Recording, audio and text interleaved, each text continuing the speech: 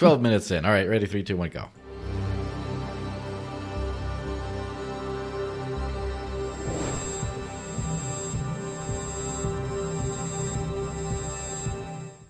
All right, so hey everyone, officially welcome to the Digital Cash Rundown. Happy Friday. It's going to be a great one. I'm joined by the one and only Paul Puey from Edge. How's it going, Paul? Doing great, and I'd always like to respond with that comment and saying, like, everyone is one and only. We're all unique, amazing individuals. So thanks for having me on. Yeah, no problem. I don't know if I cracked this pun before, or I mentioned it, but I have had Ryan Taylor on before. And then I had a he's not the one and only. Yeah, he's definitely not the one and only. Definitely not. Well, name-wise, he's not the one and only. But if you've met both of them, they're very different people. Very different people, but they're very different people. So they kind of are one and only on this podcast. In the heart and soul, personality, and even look, they're very different people. So name is just but a reference. It's just in computer science, it's just a pointer. That's all it is. It's an index. It's just an index. That's all it is. Yep. All right. Yeah. So before we get powered through the stuff, because we have a bunch of stuff, we got a little bit of a late start. Let me know if you have a heart out and just need to go. Let me know verbally on here, which will be recorded for everyone. But who cares? Because typing in a little Jitsi chat pops up on the screen.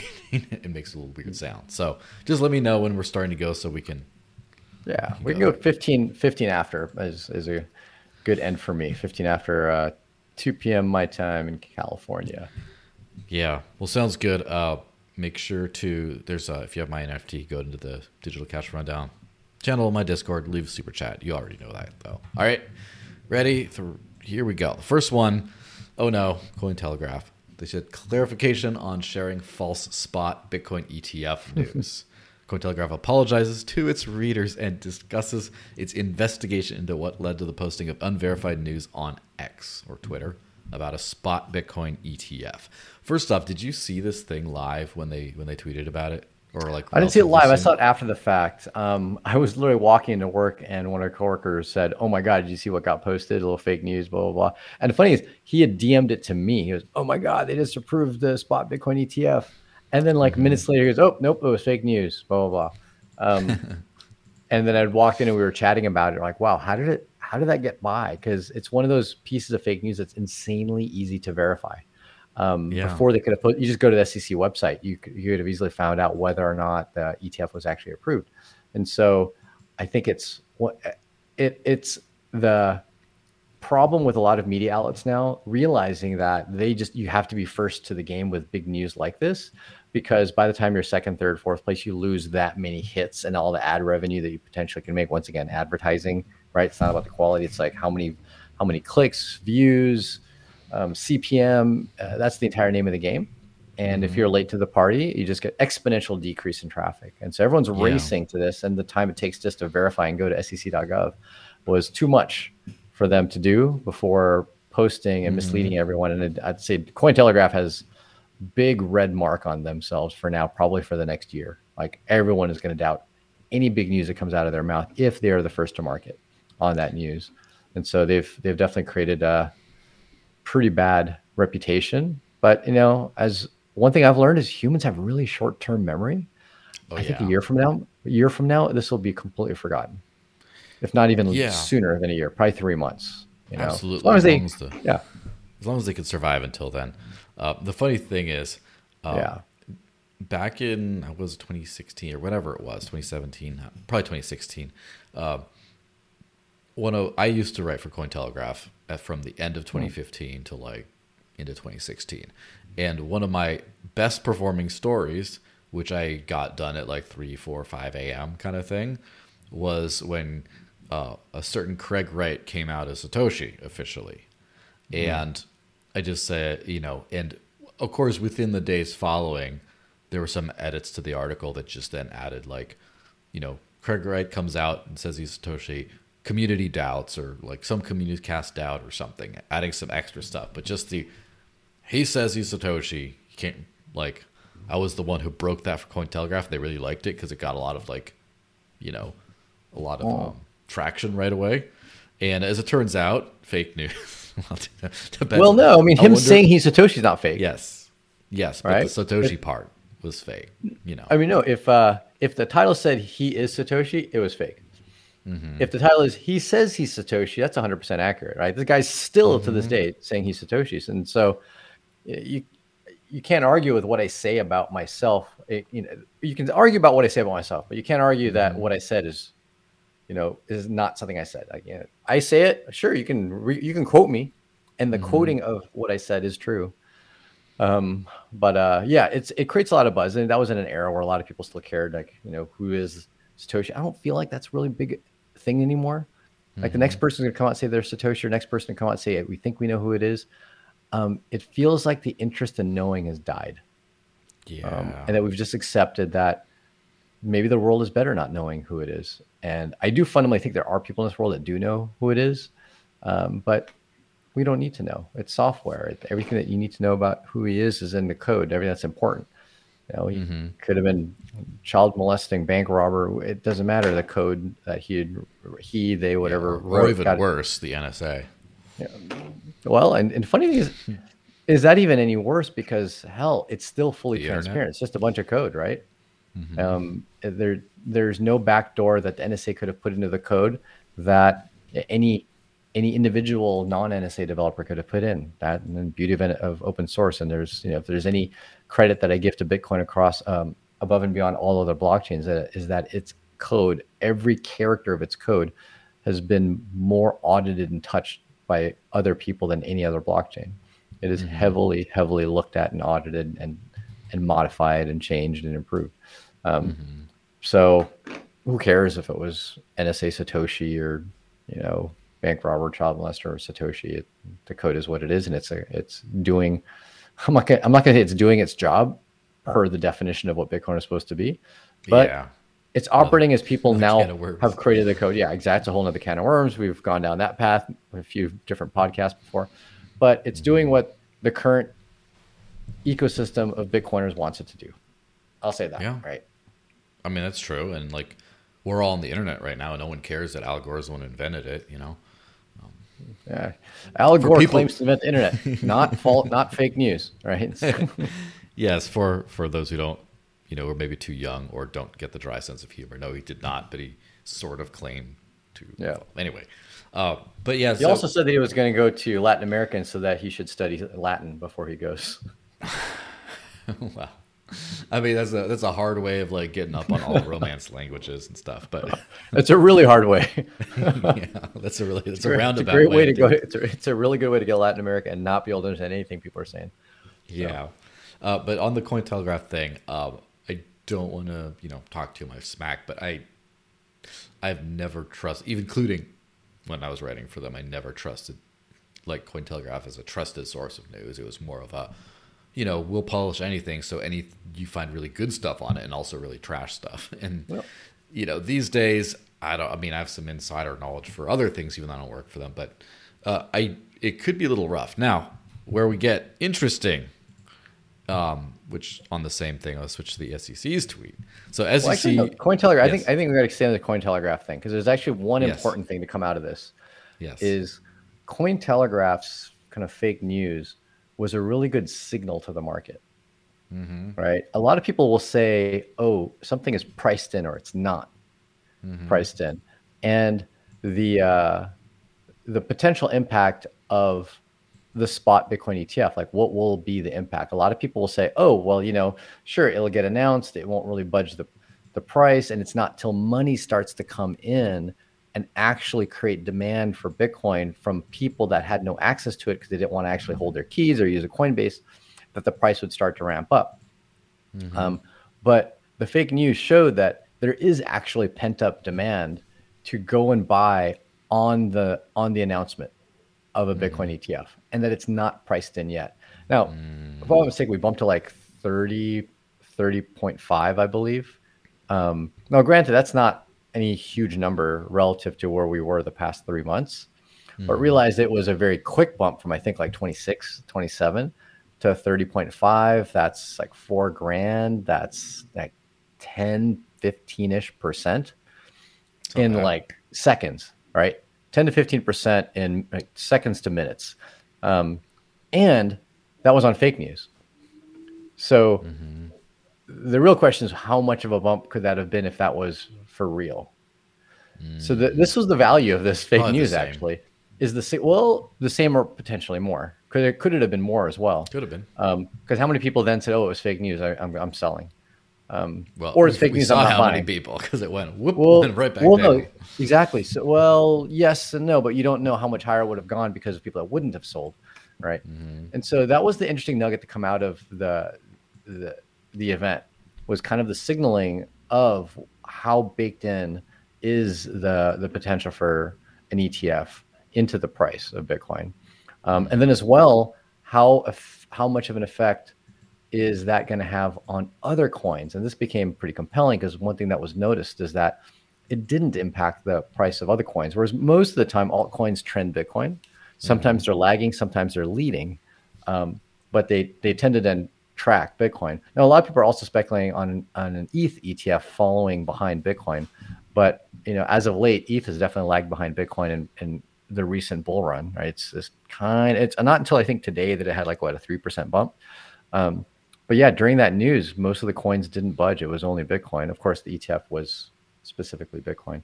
So these are some interesting things to glean out of it.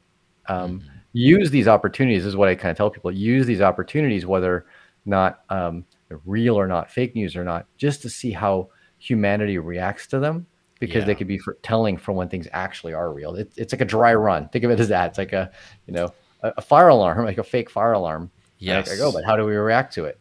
All right. Is very telling. You can learn a lot from lies, a lot of truth in lies, and also money is the most honest language in the planet. And if you could just saw what the money spoke, the truth of like what do people actually value, and they spoke. But the SEC didn't take very kindly to that. They tweeted, "Careful what you read on the internet. The best source of information about the SEC is the SEC," which is true. Listen, in this case, it's true. And let's just say, in the very objective case of was an ETF approved, that's true. Yes. In the subjective case of what is motivating and driving the decisions within the SEC, that is as opaque and unknown as you can get for a government agency. And it is one of the more confusing topics to understand, like who is pulling the strings at the SEC. And if everyone says Gary Gensler, that's not the answer, because his strings are getting pulled. So the question is, who is pulling his strings, the why, and actually, and very curiously, where does BlackRock fit into all this? This is one of the most contradicting occurrences of the past year. BlackRock is your typical. BlackRock almost defines the government.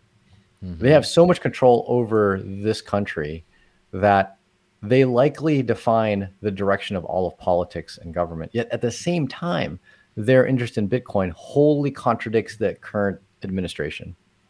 It's one that's been talked about numerous times through subject matter experts and politicians and financial forecasters and whatnot.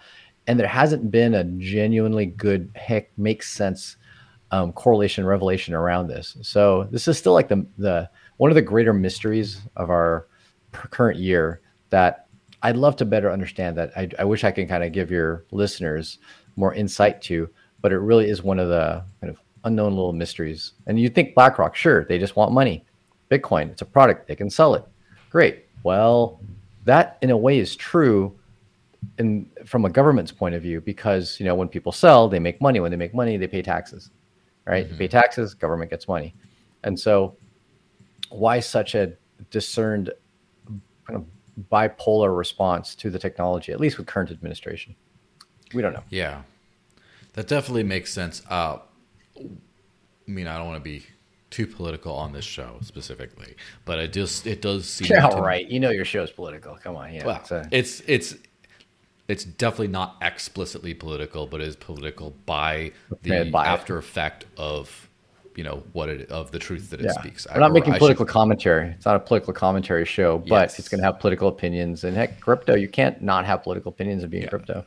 It's not like a partisan politics show, that's for sure. But the point is, I get the feeling that a lot of there's not one agenda behind the current U.S. administration. It just seems more like a group of people are in power and they're kind of just like picking and choosing, like, hey, what can we all get from this? And so it's not like the man at the head is making any decisions, including which direction to walk after a speech. I don't think he's making those.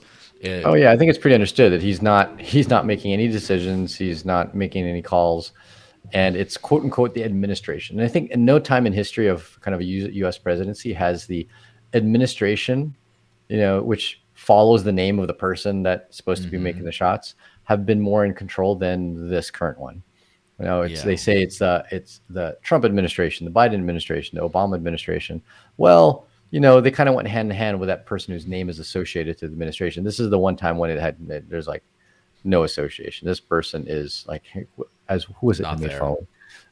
Was it Trump or Elon that said it's like a weekend at Bernie's, kind of a president, right? You just kind of puppeteering him around. Yeah. So that's in a way, okay, sure. If you are able to make the lives of the majority of the citizens better, then okay, sure, then just be the puppet. But if you're not able to do that and you're making bad decisions, or at least ones that I deem as bad, then, yeah, of course. Then we want to replace the administration, whatever that is. That's exactly it. And this does feel like the first time where it's more explicitly, it's not like an agenda. It's just like at the whim of a bunch of special interest agendas specifically, which are always a factor in this. And so it's kind of like, let me just, I guess, give the crypto analogy, just tie it back to crypto, right? Is like, let's just say, like, if Bitcoin and Ethereum were very clear in what they were supposed to do. And at some point you had outside special interests, namely like L2 manufacturers or whatever, starting to sort of influence some development decisions on both. That's what it seems like from my perspective. Now, however, it's not like the entire purpose of each of these projects is just to give each special interest what they want. Whereas it seems kind of like that with the administration, where that's why it seems almost like schizophrenic at times, is because it's not acting with a cohesive mission. It's just like, let me make this group happy, let me make that group happy, et cetera, et cetera, et cetera. Anyway, that's the political commentary for now. And a lot of it is making them happy because they're the people that put those politicians into power. They're the ones that donated significant amounts of money. Ironically, SBF had donated quite a bit of money to the current administration, but he's no longer relevant. There's no money that he has to donate. And so therefore, it's actually okay to shit on his entire industry. He kind of almost gave them the green light. He unlocked the handcuffs that the administration may have had, whether they be small finger handcuffs, in making sure that crypto was not the super bad guy, because basically he gave them money. In a way, that's like the one thing that SBF did to the benefit of the crypto industry. Ironically, though, it sucked because he did it using user funds. And so if he was able to do that using user funds and somehow get the money back in some other way, then, well, he pulled an amazing fast one to everyone's advantage. But didn't work out that way. Left a black eye, lost users' money to an administration that now doesn't care about crypto. Right. So we basically gave an administration, I think it was $10+ million from users' money. That same administration now is anti-crypto and created the worst set of kind of public news around the Bitcoin crypto ecosystem, that shots heard around the world about, quote unquote, how bad crypto is and how people lose money on it.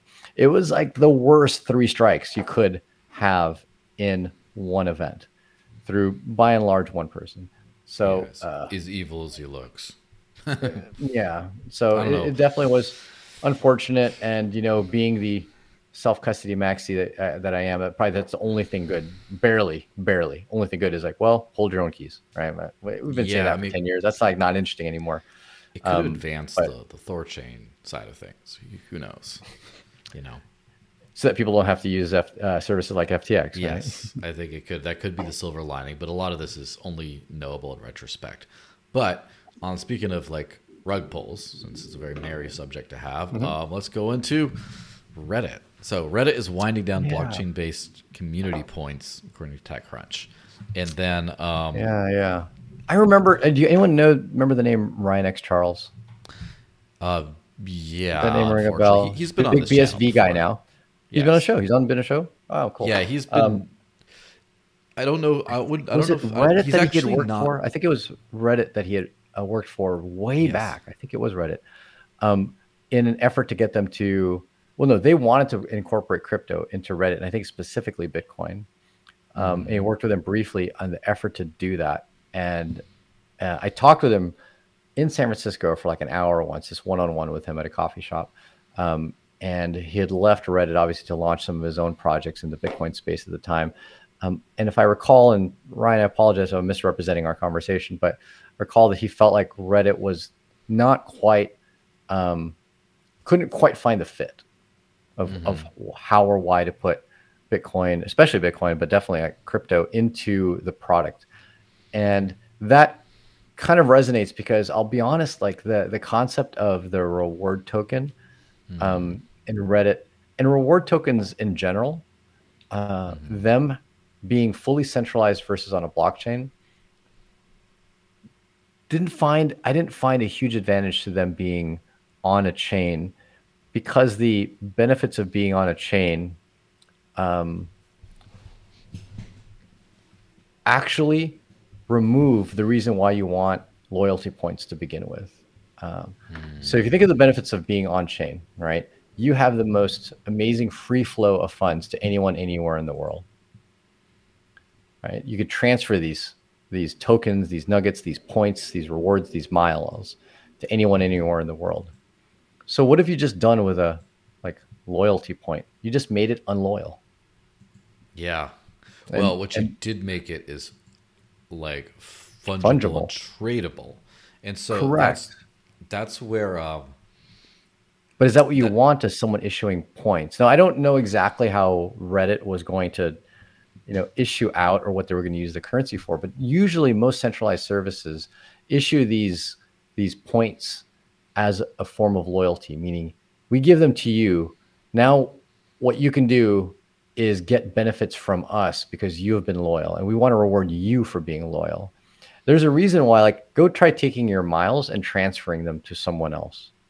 Your miles from like United American, you lose like 30% of them, some insane amount, by doing that transfer, because they don't really want you to transfer it. They want that reward to go to you and for you to be loyal. Because if you can transfer it, that makes it easier for you to say, these 200,000 miles, I want to switch from United to American, and I'll just trade those miles for American miles, probably 1-for-1. And you've given up the loyalty side.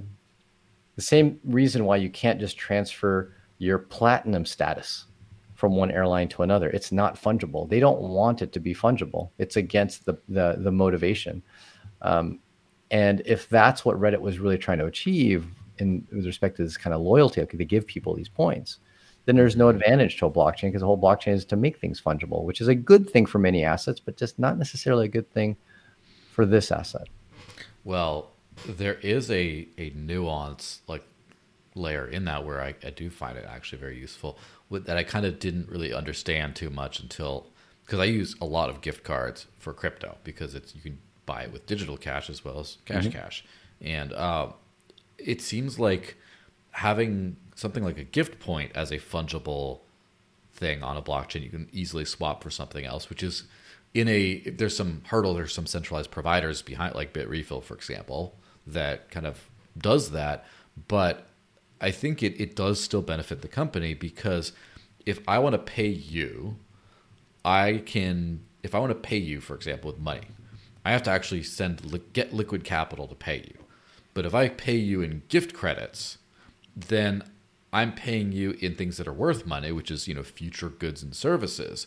But a lot of businesses are usually have a lot more of that on hand than liquid capital to pay people. It's kind of like pre-sales. So if they sold, like if they're cash poor, let's just say, because they have actual cash payments to make, they can sell a bunch of gift credit, and they will have to honor that at some point in the future with goods and services, but now they have actual fungible money they can use outside of that business to pay employees and things like that and buy things.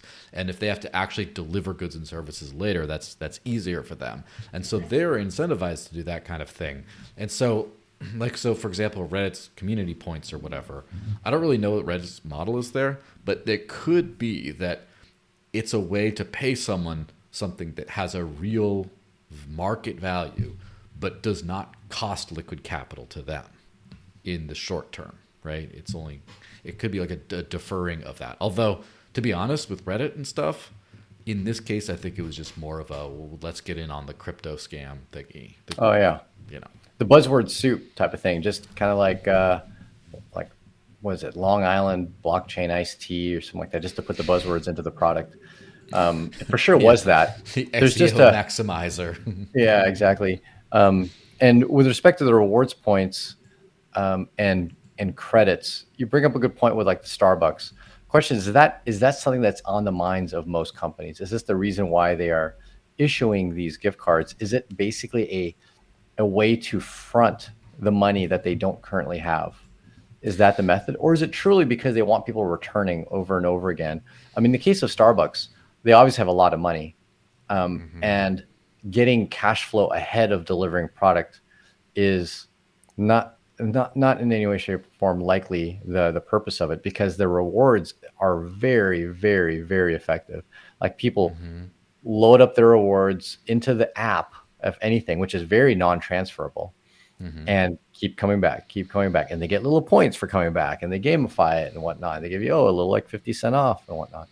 And so that's what's classically considered like rewards, rewards points, as well as like prepaid credit, is to keep someone loyal. A little bit of a different thing. It's a little bit different than a reward such as like a mileage reward, except that a mileage can be used to purchase the same product.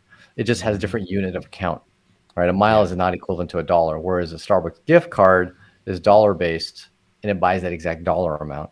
Is that what Reddit was considering? Like, this is a dollar-based card? I don't believe that's what their product was meant to be, especially because it was a free-floating cryptocurrency, meaning it couldn't really be pegged to the dollar. At best, it could be pegged to some level of services in Reddit that you could acquire with those points. And if it was in that model, then your ability to pay someone with that credit really goes down. Right, to actually use it as a currency. Hey, we don't have the money to pay you, but we'll give you a bunch of these, Starbucks points that are not gift card credit, they're points. That really goes down. Those points, much more useful for, once again, rewards, retention, loyalty. And that's where blockchains, they don't fit very well for that cases. So many companies have come across our plate that say, hey, we got it. We're going to do loyalty points on the blockchain. I don't know of one yet that's actually succeeded in doing that. And I think this motivation problem is kind of the issue. Yeah, I mean, the only way I think it makes sense, not like the gift credit stuff does make sense. That's a different discussion. But the loyalty points, first off, I think you'd have to make them in some way non-transferable, which I think you can do with some tokens and stuff. You can make them. You can, but now why are you using a blockchain? Becomes the question. First off, other than marketing buzz. Yes, that you could outsource infrastructure to something else rather than, which I guess you could. That's gonna. You can outsource it, but guess what? You're still paying. You're still paying to be able to access that info. You're paying a transaction fee, and you're paying probably API costs to query the blockchain, and then you're paying more for blockchain developers to be able to deal with it. Guaranteed, 100%. It is in every way, shape, and form cheaper to make that a centralized server to deal with the points of your platform. Yeah, absolutely true. Now, where it might make sense in the future is if people start to have a little bit more like consistent wallet management, like they got just one wallet for other things. And so then the company can just issue you points and send them and forget about it. They don't have to manage your accounts. What email do you have? Did you lose access to your email? Oh, let's just figure out like all that nonsense. That's a good point in the world. I think you're right. But not today, tomorrow. Once a self-custody crypto wallet is ubiquitous in the hands of the population, you're absolutely right. It's like, why are you going to make me download your weird, app to hold your weird points when I've already got an Ethereum address? Just send me the token. All right.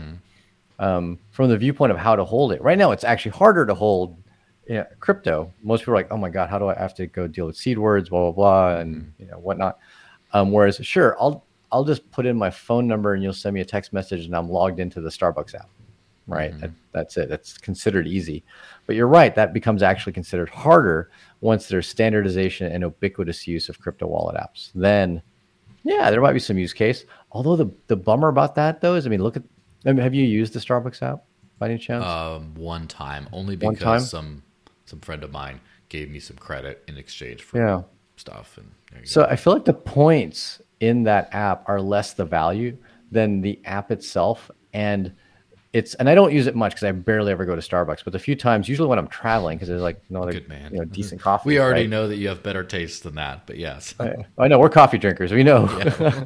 the two of us already know what good coffee's like and what mediocre. But when in a pinch, there's Starbucks, and so I've used the app as most like trying to understand like, hey, what's the model here? What's the psyche that they're targeting?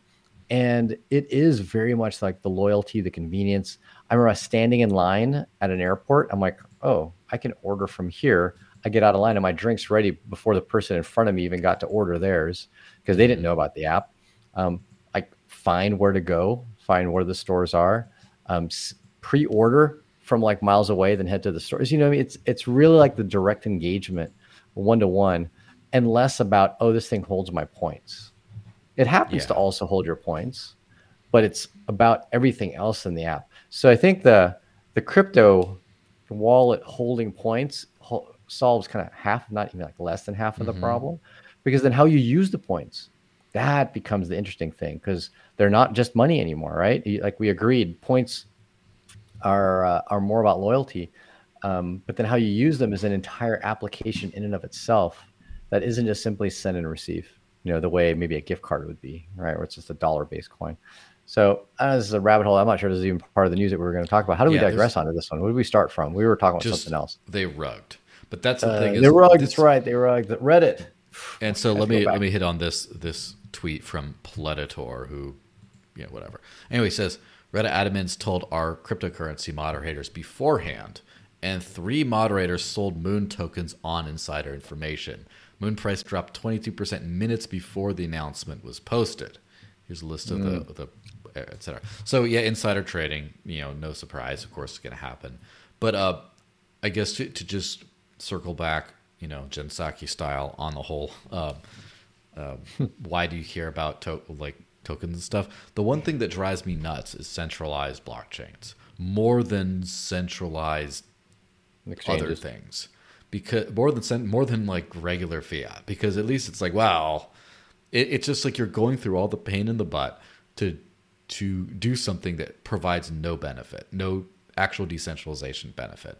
So the fact is, like, this token, it's like tied to a centralized company, basically. And so when the centralized company does a centralized thing because of regulatory pressure, probably, then all of a sudden the token's worthless. Like, that's not the point. Like, Bitcoin got banned so many times, right? The China ban, the this and that ban. There's so many things, and it just like doesn't care because the free market doesn't care necessarily. But this thing, like, who's going to use the Moon tokens outside of Reddit unless they're going to say, oh, the our crypto people, the Moon token now works in our Discord as well. And okay, maybe No, you're in that basically case, referring yeah. to, at the extreme, you're referring to every single stablecoin. Like Yes, once that's a the very U.S. extreme. once the U.S. government drops the dollar because it's worthless, what are we going to do with all of these tokens on the Ethereum blockchain? Now, granted, that's just a much larger entity than Reddit, and so therefore dropping of the dollar is far less likely than the Yeah, it's the dropping of dropping like of a the global Moon economy shit kind of, token. you know. Yeah, right. However, it is basically a fairly centralized authority that is issuing the value that is backing this token, the same way that Reddit was backing the value of Moon through some mechanism of saying you could redeem this value somewhere within their ecosystem. So it's not much different. But for a company that thinks that they can get big enough where people will hold it and want that backing, and they think that the company will provide the value such that the token will not just retain but increase in value, then that's a fair belief. It's just that it's a full slope of insanely large, very hard to displace. Very likely that token will have value for the foreseeable set of decades. To, oh my God, you're so small and barely worth anything that it at the snap of a finger, this thing is zero. But everything in between, right? You've got everything in between there. Right? What's a Yeah, fairly of large course. company? If Apple were to issue their own token, and it survived several years worth. Could that, heck, they've got a value larger than many countries, right? Yeah. And so, what point is a country and a company, really overlap? I mean, Yeah. The thing about countries is they're a lot better at using force to get what they want. Whereas like Apple doesn't have a standing army. So even if Apple's richer than like some countries, those countries might have more influence or harder influence within their borders or jurisdictions because of the ability to use force. Whereas I like to say that a large company really is a small country. And they say, hey, but they don't have an army and blah, blah. I go, try walking into the middle of Apple's spaceship and kicking someone in the nuts. I guarantee you Apple's army would come and put you in Apple jail or kick you out. Yeah, like you get locked out of your device. Well, that too as well, right? Even when you've left Apple, you basically lose citizen. You lose your citizenship into the Apple ecosystem. Disney had their own private police and everything in Florida before, sort of. Ron like in their theme parks. Once you're in the theme park of Disney, you're like in a world, or a land, and they have their own police, and they will kick you out or put you in a little Disney jail if you misbehave according to their rules. So it is Disney People's Republic of Florida. They've got their own rules, and just like most states, the rules have to be kind of like a subset of the rules of the parent geography. Same thing with Disney. They're a subset of the rules within Florida if it's Disney World. But they are just a mini country. If you think about it. Not even really mini anymore. Let's hit on the Thor swap thing. Because, very relevant to us. Thor swap went down because regulatory pressure, whatever. They took it down themselves. They took themselves down. They took themselves. Thor swap was probably the leading. It's one of the bigger front ends for ThorChain. It allows you to interact with and APIs too.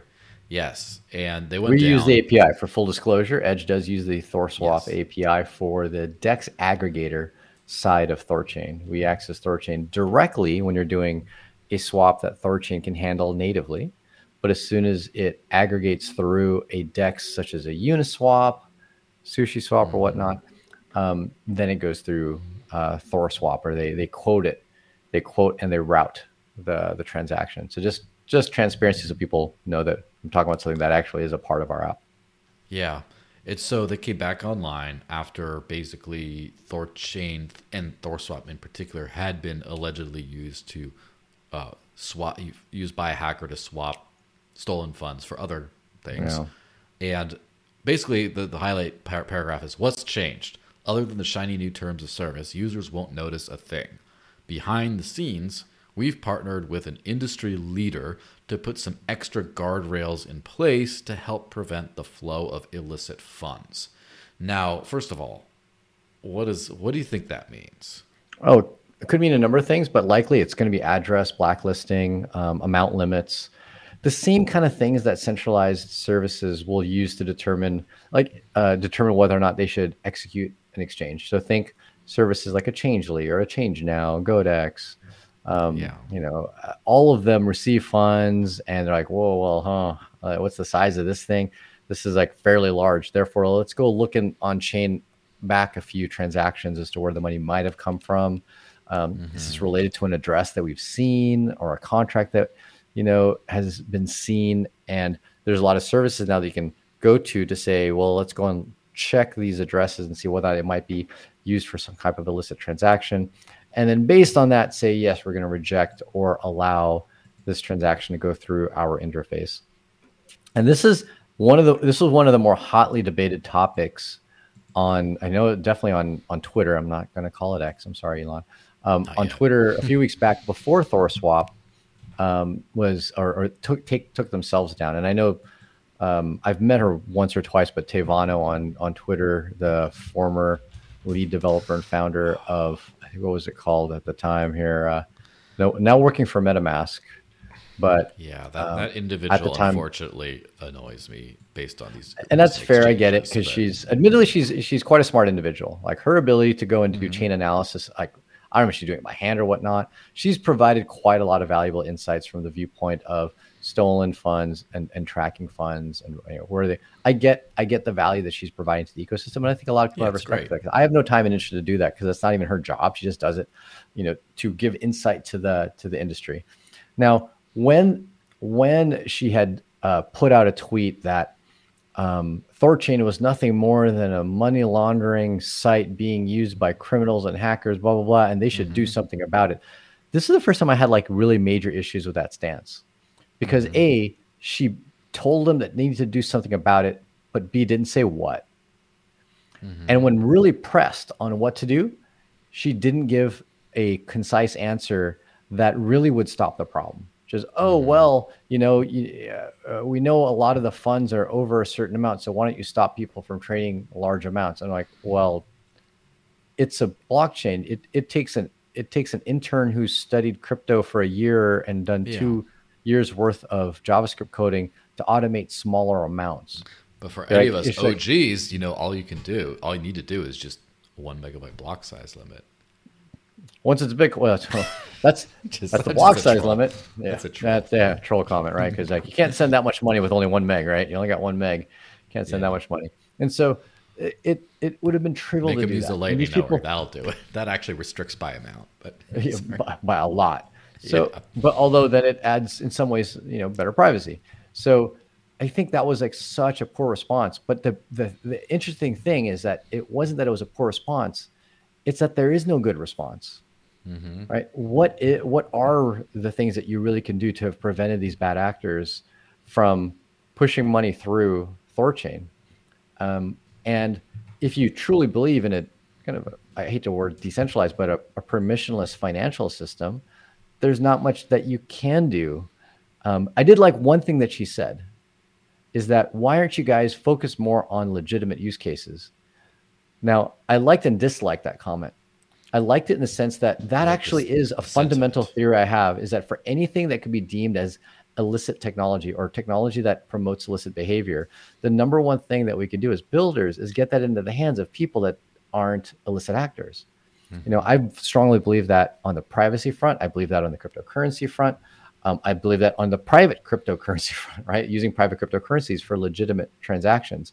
So I kind of resonated with that comment that she had.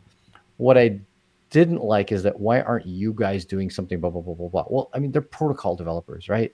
I mean, they're not the full stack of full marketing, business development. They don't go door to door knocking, hey, go and use Thorchain for good things. That's what kind of the ecosystem of followers and advocates start. That's what they do. Just like Bitcoin doesn't have. Like, how do you say, hey, I wish Bitcoin was promoted more to good people? It's not necessarily the way it works. So while I agree, not to mention, by the way, we need to do that, but not necessarily anyone or group of people.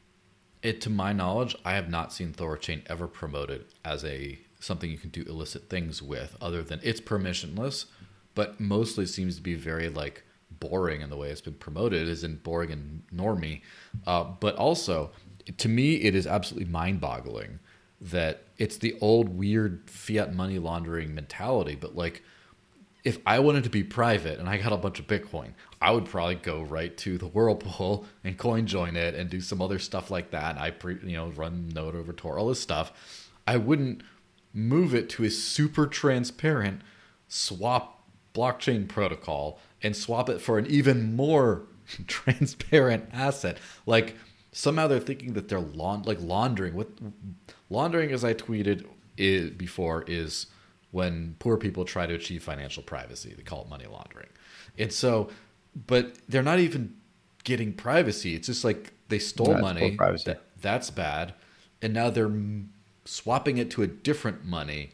And then they're angry at whoever's letting them swap. But the money was still stolen before, and it's still stolen after. And you can see it. Why is this Thorchain's problem? Not only why is it their problem, but why is it it's almost seems like I'm not saying with Tay, for example. I think that's just more programming of this is what we've been taught happens with money. But from the government perspective, this seems like a setup this seems almost like a pretext to try to shut down on-ramps and off-ramps into crypto or through crypto. From a viewpoint of put yourselves in the shoes of an illicit actor trying to launder money. You're right. Thorchain is the most transparent way to swap from one asset to another. You're better off going through Binance. However, I will give credit to the theory of why they might be using it, which is you may have an asset that's very difficult to quote unquote launder on its own chain. And you're trying to convert it into an asset that is much easier to launder on its own chain. So case in point, Ethereum tends to be very difficult to launder, or at least until other laundering technology had come out, right? Basic Ethereum was terrible, single address, not really a good way to have any level of privacy. Bitcoin and UTXO currencies like Litecoin, Bitcoin Cash, however, already had, and for a long time have had mixers. So if what you stole was on the Ethereum blockchain, getting that into Bitcoin enabled you to use technology that therefore could mask the funds. And by going through Thorchain, you knew that you were going permissionless and that you wouldn't end up locked up in Binance, like Binance locking up the money if they had detected that. So that is that's at least, once again, think like a criminal and see what would you do. So that's where I could see Tay thinking like, okay, this is probably what they're doing, and Thorchain's facilitating it. And I just don't think there's anything you can necessarily do about that per se, other than, yes, let's not make 90% of the traffic be illicit actors. Let's actually get it adopted by the masses, right? And I don't know if was it 95% or you said it was 5%? It was 5%. I heard it was high. Well, it seemed to be high, but then it was like over their volume in like the year period, or I forget what the period was. Oh yeah, the year period, but in a very small period of time, it was of a vast majority because it was such a big spike. And so the key is, we need to make it where you're not using, I hate to say, no offense to ThorSwap, but that's not something I'm sending my mom to go, swap Bitcoin for dollars or take out a loan or whatnot. It's still like a power user thing. And I give the same criticism to a lot of privacy-based tools. Like those are power user things where the people who are using them are probably trying to hide something, like most of the people using them. And so until you achieve what I call like there's always that term like the AOL moment where everyone at AOL came onto the internet and suddenly the internet became big. The similar moment for privacy, which I'll also probably get some heat for, is like Apple moment, where Apple turned on iMessage and suddenly everybody got privacy.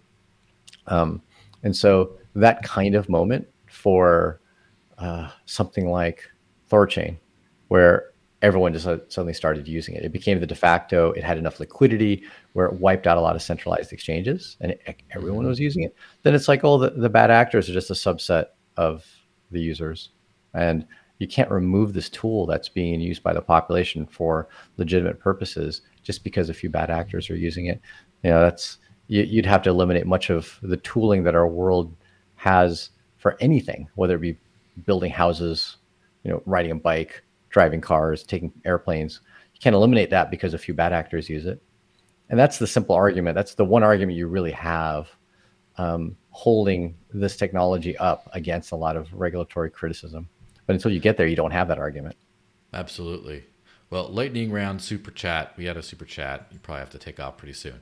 But Hilawi, hi Hilawi, said two questions. Real quick. One, separating UI providers from Thorchain/Maya protocol was such a smart move in retrospect, meaning the UIs are run by different teams, not like Uniswap kind of did, or not like Uniswap, but also Tornado Cash. But he says, two, will Edge support Maya protocol swaps? Are you sure this is some super chat person? This is not just you? No, it's you know who Howie is? You must have met him before, right? Not by that handle. Maybe I have. But in Acapulco, places like that. Oh, okay. Probably ran into him there. I'll probably be at the next round in Acapulco. Okay, cool. But when is mostly hinged on Maya having full compatibility with existing Thorchain, including at the API level.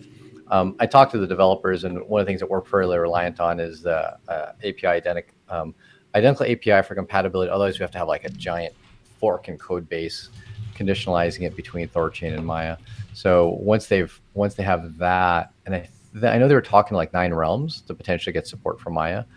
And for those of you who don't know, Nine Realms is I think pretty much for-profit company that's funded to help in protocol and infrastructure for Thorchain. And they potentially could as well assist with Maya. And if they did, that would alleviate a lot of what we would need. So it is a protocol we're interested in, but once again, just need that compatibility. Probably have to revisit that. Maybe that compatibility is already there through some other services. But last we had talked, they said that there was coming, but not there yet. Yeah, I believe they might be. I saw some.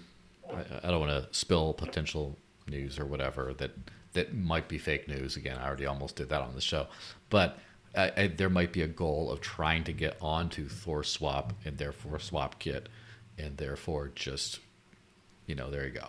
It's just like right. Got it. Okay, we don't use Swap Kit for base Thorchain transactions, only for the DEX aggregator. And so that would only give a subset of our functionality. We want to go directly to the chain. It saves cost as well for the users. Yeah. And so I think the closest would be, the infrastructure that Nine Realms provides would be pretty key. And plus, I know that the Maya team had admitted that they're about, generally speaking, 2 to 3 months behind on Thorchain development. So whatever APIs and features a Thorchain rolls out, Maya gets maybe 2 to 3 months behind. Maybe that's changed since I last talked to them. I think it's a sort of like the way they're doing business for now. Just and that's fair. Partially to just make sure nothing catastrophic happens with Thorchain. So if Thorchain has to go down because they implemented some new thing, people can still use Maya to swap in the assets. It's kind of like a redundancy.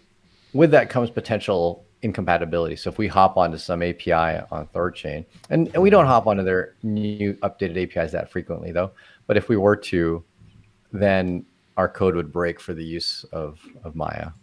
So that's a little bit of a concern. We definitely don't want to have 2 blocks of code, one for each, because they're so similar. Yeah. Anyway, of course. Hopefully that answered that question. Do you have time to hit on the library thing, or do I solo that one? Is that a lightning round?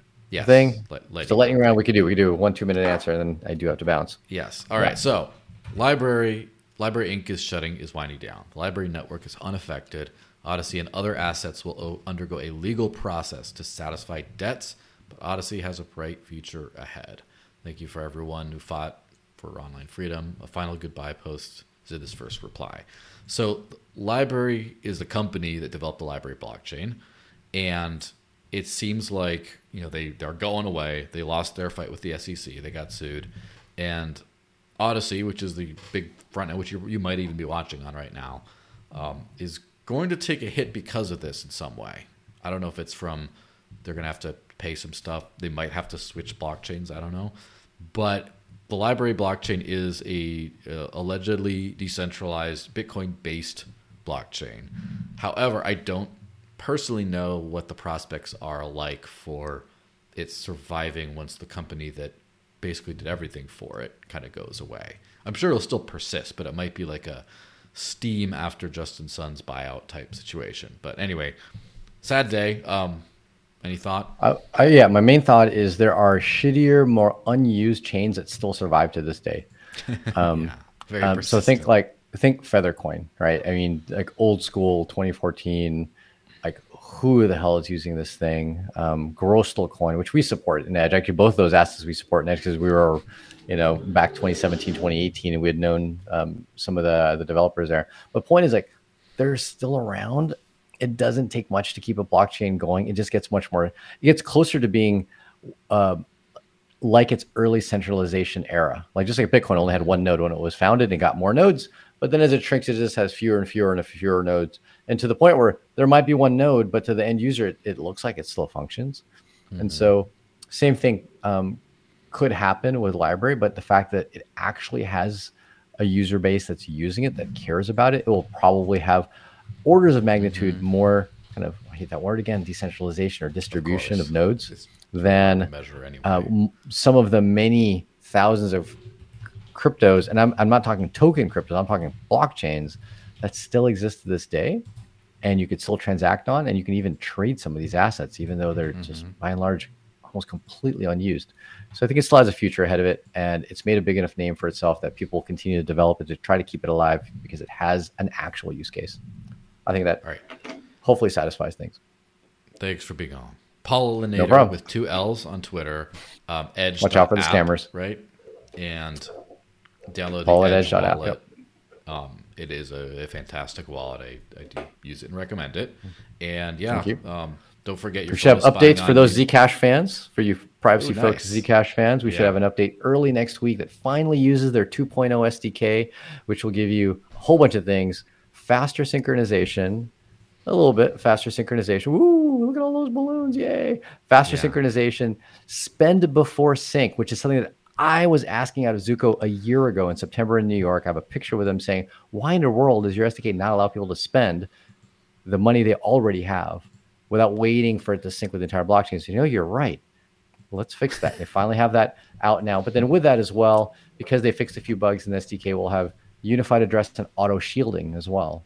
So you can send transparent funds into Edge and it gets automatically shielded. So you never hold transparent in the clear surveillance coins. Instead, you hold nice shielded Zcash Zebra coins. So anyway, that's a little update from us. And let us know any feedback. So early next week, think Monday, Tuesday, Wednesday. We should I will definitely see let you know. So don't forget, taxation is theft. Your phone is spying on you. Fiat is a scam. Live on crypto before it's too late. Download Edge and have a good weekend. Bye-bye, guys.